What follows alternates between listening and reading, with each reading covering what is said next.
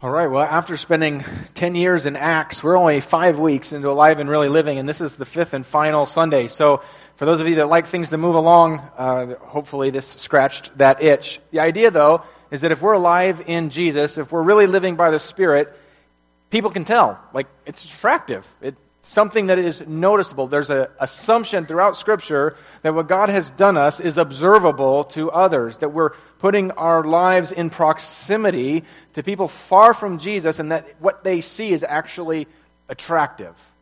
And so the assumption then would be that if someone were to come and to visit on a Sunday and walk in, they might say, wow, there's something different there. And people often say there's something different there, but they don't always mean it's a good thing.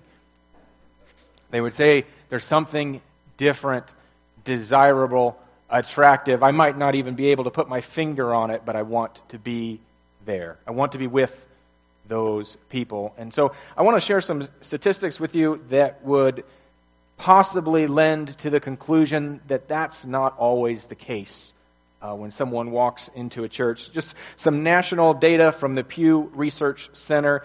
The first piece of data, this is a 2014 study. It measured 7 years, 2007 to 2014, and approximately 35,000 people coast to coast in the United States. They found that the number of adults who identified as having some sort of Christian religious affiliation, a very loose definition, but self-identifying as some sort of loose Christian affiliation, declined by 8% over that course of those 7 years. At the same time, the number of adults who said, I identify as someone who has no religious affiliation, no religious connection, went up from about 19.5% to around 26%. So another trend that's happening simultaneous to that over the same period of time is that the group of adults who responded having no religious affiliation, the median age decreased by 2% to 36, down from 38. Median age 36 of that population. Anyone want to guess what the median age of the population that identified as having some sort of Christian affiliation was? If you said 52, you would be right. I know most of you were thinking that. The average age increased from 50 to, median age increased from 50 to 52. And so some of what we're seeing is that the group of people on a national scale that would self-identify as having some sort of Christian affiliation, that pool is getting smaller as a percent of the country. And those in that pool are aging, are getting older, versus the category of those who self-identify as having no religious affiliation, that pool is getting younger and younger, and that number as a percent of the country is increasing. Church strategist Carey Nieuwhof has some reflections on a similar study that the Barna Group did. This was not quite to the scale of 35,000 people. This was just 5,000 people, but it's more current. He lists a handful of reasons why we're seeing this trend with some of the younger individuals, some of the younger families. One observation he had is this is not a trend because these individuals are unfamiliar with the church. This is a trend because they are familiar and they come in and they take a look around, or maybe they've got family that have been a part of a church for an extended period of time, and they walk away saying, what a hypocritical mess that is. Some of you have had that experience. A couple other items he notes from the research. He said many of the young folks that disassociated themselves with a Christian affiliation said that they came to church, but they didn't feel like they encountered God. They didn't feel like they learned about Him. Maybe they encountered religion. Maybe they encountered rules. Maybe they encountered a bunch of people trying to smile or to distract themselves with other things, but that it wasn't something that they left from saying, I've encountered God. Last on his list was the comment that many young people aren't finding community. So they're looking for unity, they're looking for togetherness, they're looking for relationships. We know there's an epidemic of loneliness. They're looking for this connectedness and not finding it in the church, the place across all culture that should be most connected, most unified. And so the question might be, how does the church realign? How does the church refocus? How do we, if we want to have a growing voice in culture, a growing influence in Roseburg, if we want to see more people following Jesus, more people set free from past, from sin, from addiction, from all sorts of dysfunction, how do we increase our voice? Does God have a plan for this, or are we just left to our own devices? I would say from John 17, yes, there is a plan. And as we have sung and as we have said, it's our unity derived first from our relationship with the Father that then goes horizontal, that changes all of our relationships, especially those in the church, that is designed by the Father to point our communities to Jesus. So if you have your Bibles, would you open to John 17? We're going to read verses 20 through 26. I want you to see our first point simply that true unity marks the Christian life. True unity marks, defines, describes, is found in, should have evidence in the Christian life. Starting in verse 20, John chapter 17. Jesus is praying, he's talking to the Father, and he's asking on behalf of all future followers of Jesus. So feel free to put your name in here. Won't say that often. John 17:20. I do not ask, Jesus says, for these only, but also for those who will believe in me through their word. Verse 21, that they may all be one, just as you, Father, are in me, and I in you, that they also may be in us, so the world may believe that you have sent me. Verse 22, the glory that you have given me, I have given to them, that they may be one, even as we are one, I in them and you in me, that they may become perfectly one, so that the world may know that you sent me and loved them as you have loved me. Father, I desire that they also, whom you have given me, may be with me where I am, to see my glory that you have given me, because you loved me before the foundation of the world. O righteous Father, even though the world does not know you, I know you, and these know that you have sent me. Verse 26, I made known to them your name. I will continue to make it known, that the love with which you have loved me may be in them, and I in them.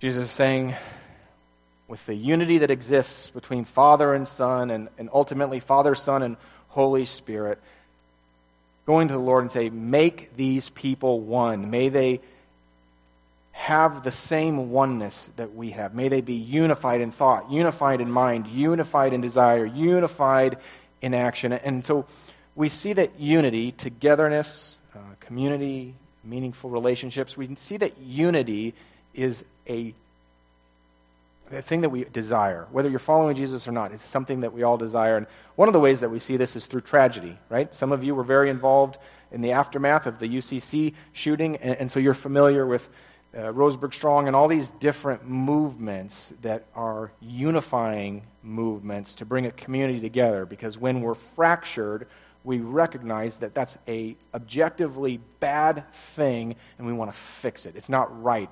It's something that we want to mend. You remember the Boston Marathon bombing, and Boston Strong came out of that.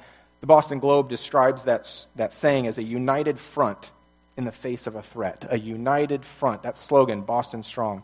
A united front in the face of a threat. We recognize unity as a value when a couple lights a unity candle at a wedding. And then when they celebrate 10 years, 20 years, 30 years, 40 years, 50 years, 60 years of marriage. We recognize that their commitment is meaningful, is objectively good. Their commitment to one another, their commitment to put themselves aside and to elevate the other. Do we have anyone in here that's been married more than 30 years? 40 years? 45 years? 50 years? 55 years? 57 years? 58 and a half years. 60. Can anyone top 60? All right, just tell me. How many? 62. All right, nice work.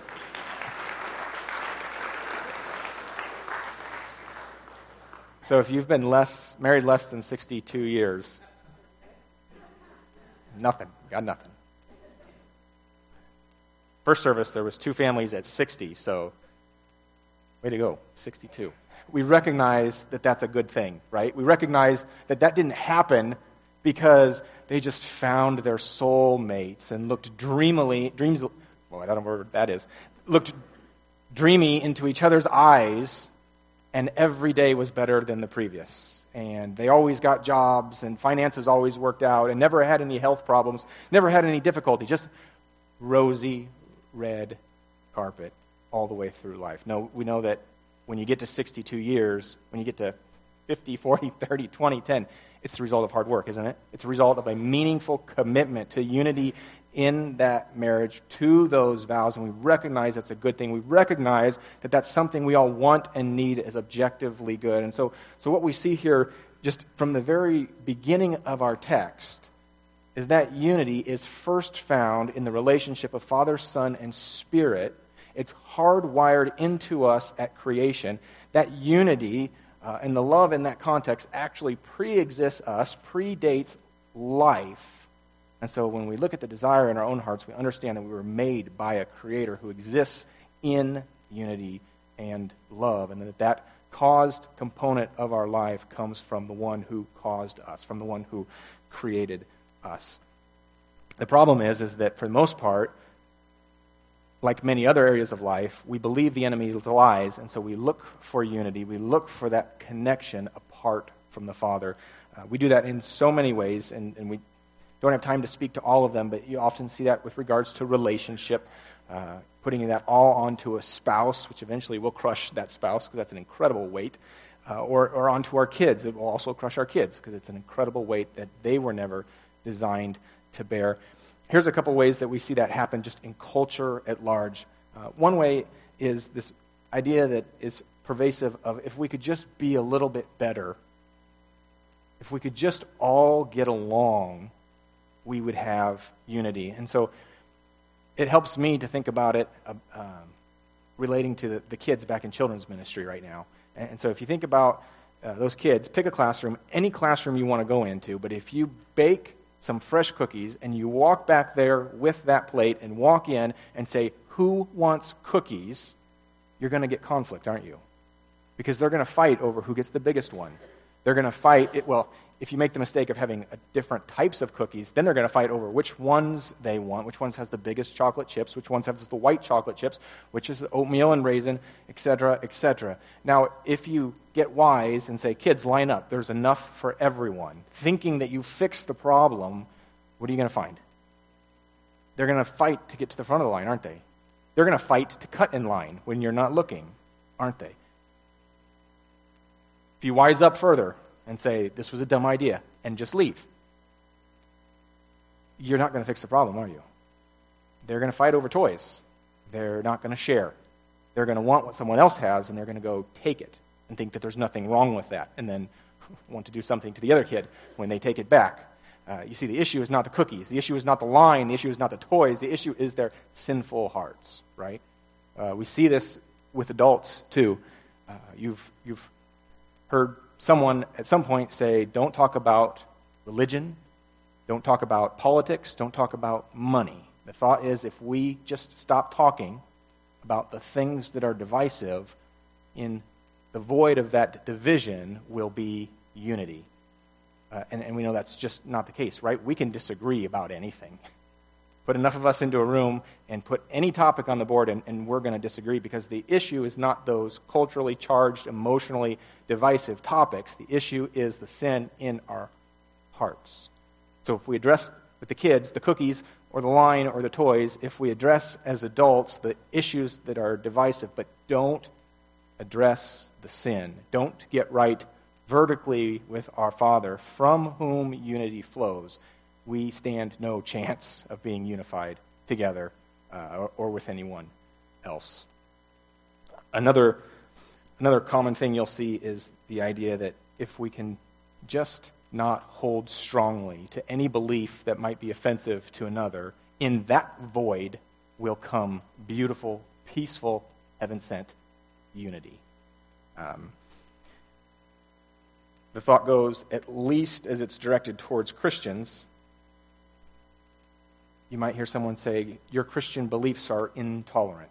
Your Christian beliefs are bigoted. Your Christian beliefs are the cause for so much of the division and the war and the evil that we see in the world. And again, the thinking goes, if we can just pretend like we agree, everything will be okay. How many of you in your marriage can pretend like you agree and have everything be okay? How many of you with your family, your parents, your kids, your siblings can just pretend like your older brother isn't picking on you, beating on you, making fun of you? How many of you can just pretend that your older sibling loves you and protects you and looks after you and have everything just be okay? In what context of life has it ever worked where we ignore what's going on and the outcome is peaceful unity and meaningful relationships? It's a pathway to disunity. It's a pathway to dysfunction, not a path to unity. Again, if we don't address the problem, if we just deal with the symptoms, we won't get right with our Father, and we will never get right with each other.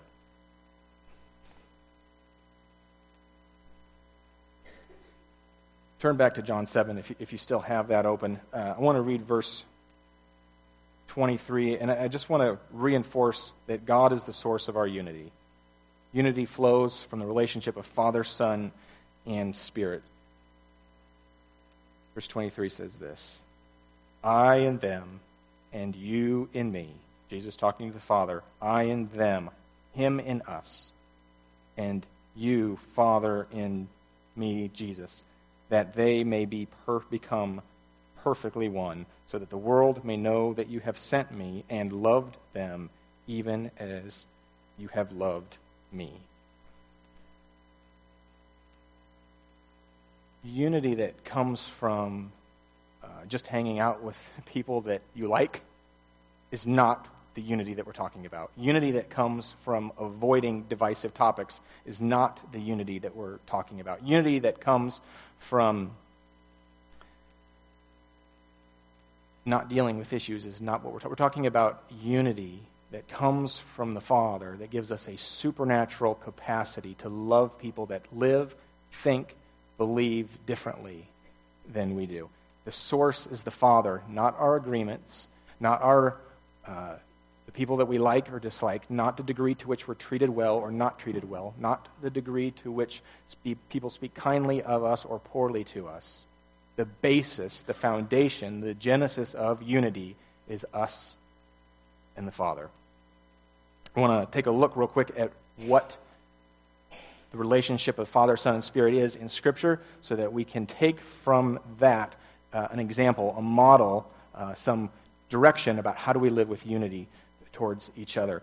Three things the Bible says about the Trinity. First, God is one. The second, God has eternally existed as three persons, Father, Son, Spirit. Third, all three persons are fully God and yet distinct in their own way. Turn with me to Deuteronomy 6 if you have your Bibles. A well-known passage that would be recited regularly. Deuteronomy 6:4 goes way back, and we see here that God is one. Verse 5, Hear, O Israel. It says, Hear, O Israel, the Lord our God, the Lord is one. You shall love the Lord your God with all your heart and with all your soul and with all your might. Hear, O Israel, the Lord our God, the Lord is one. 1 Timothy 2 says something similar in verse 5. It says, For there is just one God. 1 Timothy 2:5, For there is one God, and there is one mediator between God and man, the man Christ Jesus. If someone says to you, I believe in your God, I believe in the Christian God, but I also believe in these other gods, I also believe in these other ways, that doesn't work. That's not the Christian God. That's not the God of the Bible. There is one. Second, that God has eternally existed as three persons. You're familiar with some of the creation narrative. Those are well-known passages, and we see the Spirit of God hovering over the earth as God begins creation. We see in Genesis 1:26, where God is preparing to make man, and what does he say? Let us, in the plural, let us make man, in again the plural, in our own image. Some of you are familiar with Matthew 3, verses 16 and 17. Jesus has come in the flesh, and Jesus is led to get baptized, and then Jesus goes down in the water. Jesus comes out of the water, and it says, when he was baptized, immediately he went up from the water, and behold, the heavens were opened to him, and he saw the Spirit, there it is, the Spirit of God descending like a dove and coming to rest on him, on Jesus, as he's in the water. And behold, a voice from heaven, this is my beloved Son, with whom I am well pleased. You remember Matthew 28, when Jesus is instructing his disciples to be multiplication-minded, to go and to make disciples, to teach others what he's taught them. He says, teaching them to obey all that I commanded you, right? And baptizing them in the name of the what? In the Father, right? And in the Son, right? And the Holy Spirit. So does the Bible clearly teach that there is one God? Yes, clearly, cover to cover. Does the Bible teach that he has eternally existed as three persons, as Father, as Son, and as Spirit? Cover to cover. Genesis through the end. Finally, all three persons are fully God and yet distinct persons with distinct roles. God the Father takes this role of initiator, of planner, right? We read regularly, the Father sent the Son. Jesus often is the executor, the one who executes the plan of God, right? Jesus is sent. Jesus in the garden says, not my will be done, Father, but yours. And we see over and over and over the Holy Spirit applying that work in the lives of believers, right? Opening eyes so that people follow and respond with faith.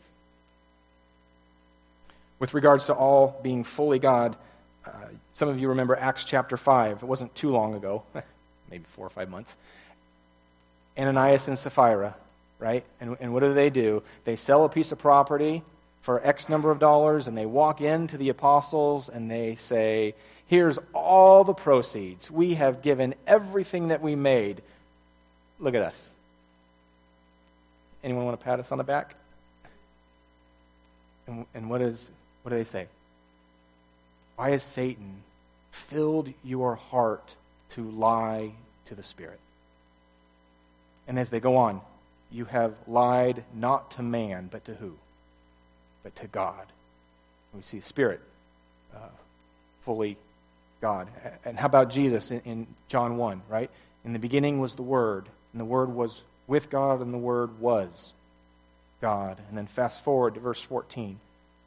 And the Word became flesh, right? The Word became flesh and dwelt among us. So we see Father, Son, and Spirit distinct in their roles, all fully God. One way to think about it is they're equal in essence, equal in attributes, different in function, never less than fully God, never less than each other, even though at times they submit to each other. So as we move on, true unity marks the Christian life because it's the DNA, it's the being of God, the Father, Son, and Spirit. That there is unity in their diversity, that there is unity in their three and oneness. The second point today is simply that true unity shows Jesus to the world, that it is God's plan. It is the Father's plan to show Jesus as relevant, as loving, as the answer and the solution to the world around us through the unity of God's people in local churches. Not limited to local churches, right? Pastor Grant mentioned the prayer service. There's all sorts of things that happen in our community through the B1 Umpqua collection of churches that partner together to help in the foster care system, that partner together for special services, that partner together for prayer. Our unity isn't limited to local churches, but for most of us, this is one of the primary places where we live out that unity. I want to look a little bit at how the Father, Son, and Spirit relate to each other. I think that's going to show us a lot about how we relate to each other as family, as one. If you have your Bible still, John chapter 6, verses 39 and 40 is the next place I would love for you to turn. John 6, 39, 40. I want you to see how Father and Son work together. I want you to see how Jesus submits to the Father, sacrifices for the Father.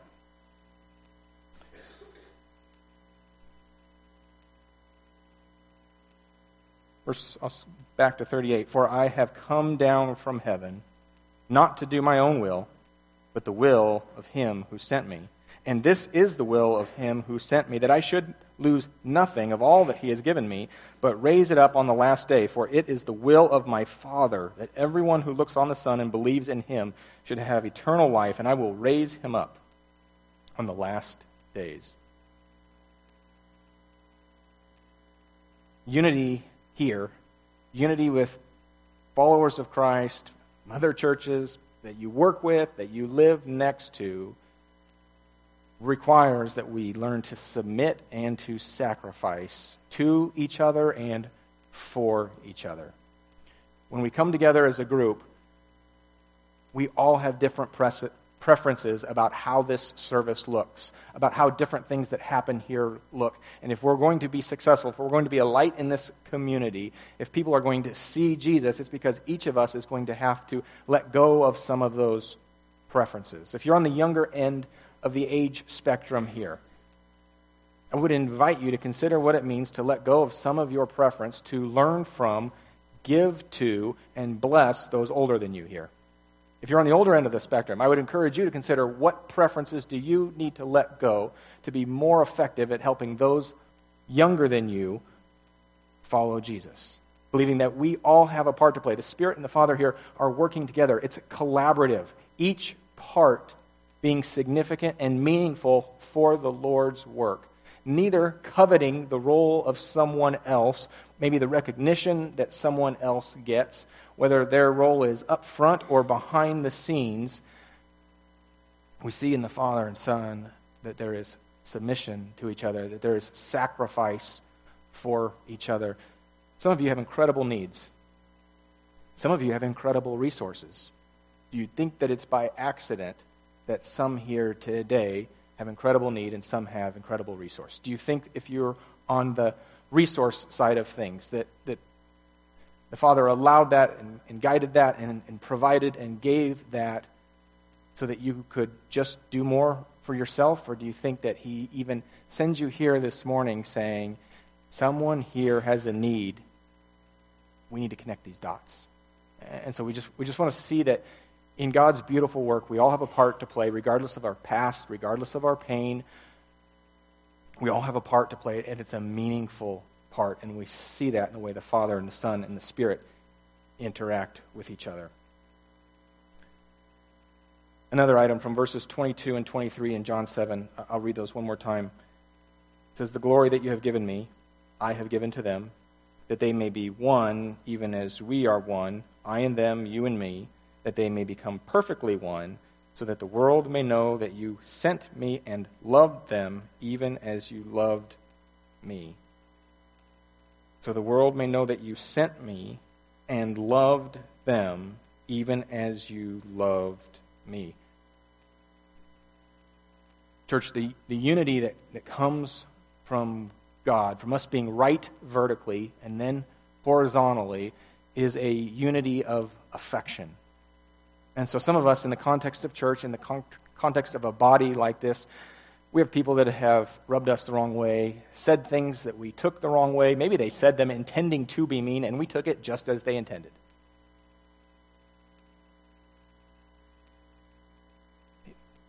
The unity that comes from God is a posture, is a unity of affection, where we are mimicking and showing the love that the Father has for the Son, the love that the Son has for us. It is that love to which we are called to love each other. So we're not called just to tolerate each other.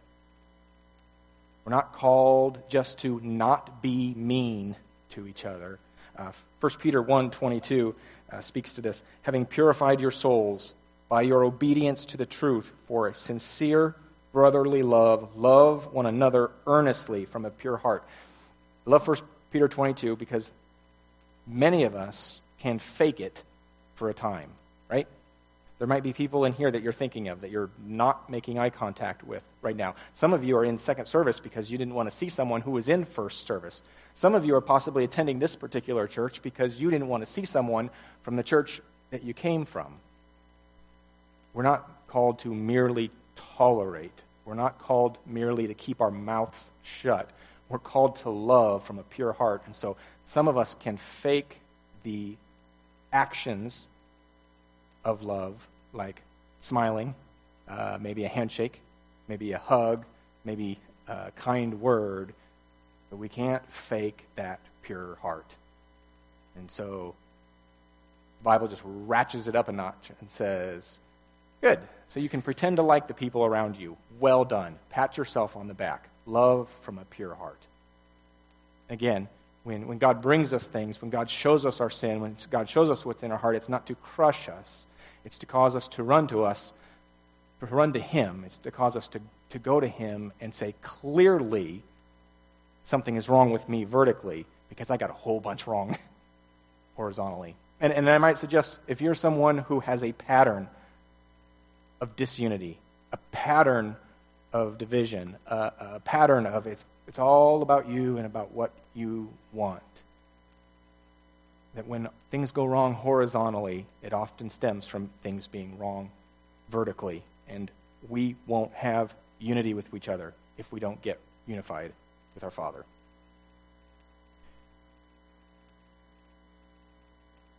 Third, unity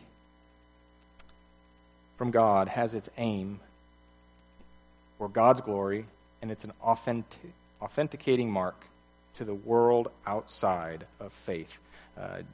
Jesus says it twice in this passage, that they may be one as you and I are one, so that the world may know that you sent me, so that they may see and know the love with which you have for me. Romans 15, 5-7 is a pretty significant passage. Let me read it to you about our purpose and unity in God's glory.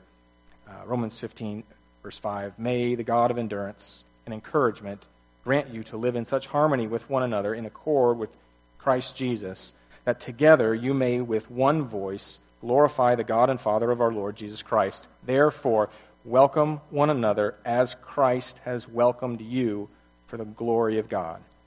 Therefore, welcome one another as Christ has welcomed you for the glory of God. Welcome one another as Christ has loved me, as Christ has loved you for the glory of God. And so what we see is that God's glory needs to mean more to us than being right, than being justified, than being treated fairly, than being even spoken of well,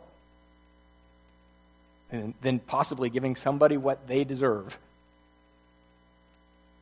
Because it's God's plan to show Douglas County Jesus, their need for Jesus, His love for them, through our unity.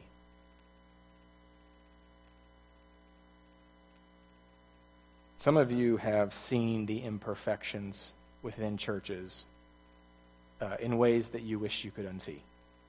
Right? All churches are imperfect. All church staff persons are imperfect. Even all church deacons, elders, people on the finance team, home group leaders, children's ministry workers, even sound people. All imperfect. And so, if you have a leak in your roof, you don't abandon the house, you go fix the leak, right? If your toilet is overflowing, you don't run out and pretend like it didn't happen, right? You go and you turn the knob off and turn the water off. You fix the problem. And so my encouragement to you, if you're someone who has seen the sin side of church, seen the ugly side of a bunch of people getting together to try to follow Jesus, that I would suggest that you saw that, or you were witness to it, or it came near to you in part because God has you as part of that solution. Some of you have been really wounded by churches that you've been a part of, and it's caused you to withdraw or disconnect. And I would say, if we believe that a gathering of believers is supposed to be a light into a community, if we believe that a gathering of believers is supposed to glorify God, if we believe that a gathering of believers is supposed to point people to Jesus, then when our roof is leaking, we don't just abandon the house. And when the toilet is overflowing, we don't just run out screaming. We run in and try to play our part to fix the problem. And so if you're here, whether you have a great history with this church or any other church, or a really rough history here or elsewhere, I'm going to encourage you to get involved. I'm going to encourage you to try to meet someone new each Sunday. I'm going to encourage you to maybe try to pray for someone each week you're here, believing God has you here for a purpose beyond what you can get out of some aspect of gathering. I'm going to encourage you to consider being in a home group or a men's study or a women's study where you can invest into the lives of each other, knowing that if you do any of those things, someone's going to say something offensive. Someone's going to tick you off. You're going to think it should be done this way. Someone else is going to think it should be done this way, and you're going to get upset, and we're going to be forced, we're going to be pressed in to this unifying process whereby in daily situations, some big and some little, we will be forced to say, God's glory means more to me than being right. God's glory means more to me than holding this grudge. And so the invitation is to play a part, to go to the Father, to go to the Lord, and say, God, what part have you given me to play? And to be open, to be faithful, to take a step. If you're here this morning and you're not sure what part you play, I have no idea where I fit, try something. You'll know quickly. Ask someone. I'd love to help you find a spot, not because there's holes to fill, but because we're weaker. God's glory is less visible. God's kingdom going forward is less evident, less powerful when we don't play our part. He's designed this community to see Jesus through the unity that we have for each other. Last from our passage, verses 25 and 26 of John 7 talk about Jesus having made known to those there the name of the Father, the glory of the Father, the character of the Father, and that it's Jesus' ongoing work to make known to us the name, the glory, the ways, the will, the purpose, the character, the attributes of the Father. And so one of the things that we see is the views or the way that unity works itself out is always going to be in accordance with God's Word. It's always going to be guided. It's always going to be led. It's always going to be grounded by God's Word. And so we want to get into this as much as we possibly can. We want to work through this on Sunday mornings. When we gather together, we want to come around this, find from this that vertical unity with our Father so that we can go and live that for each other. We don't have the capacity without this. You will not have the capacity for unity without that.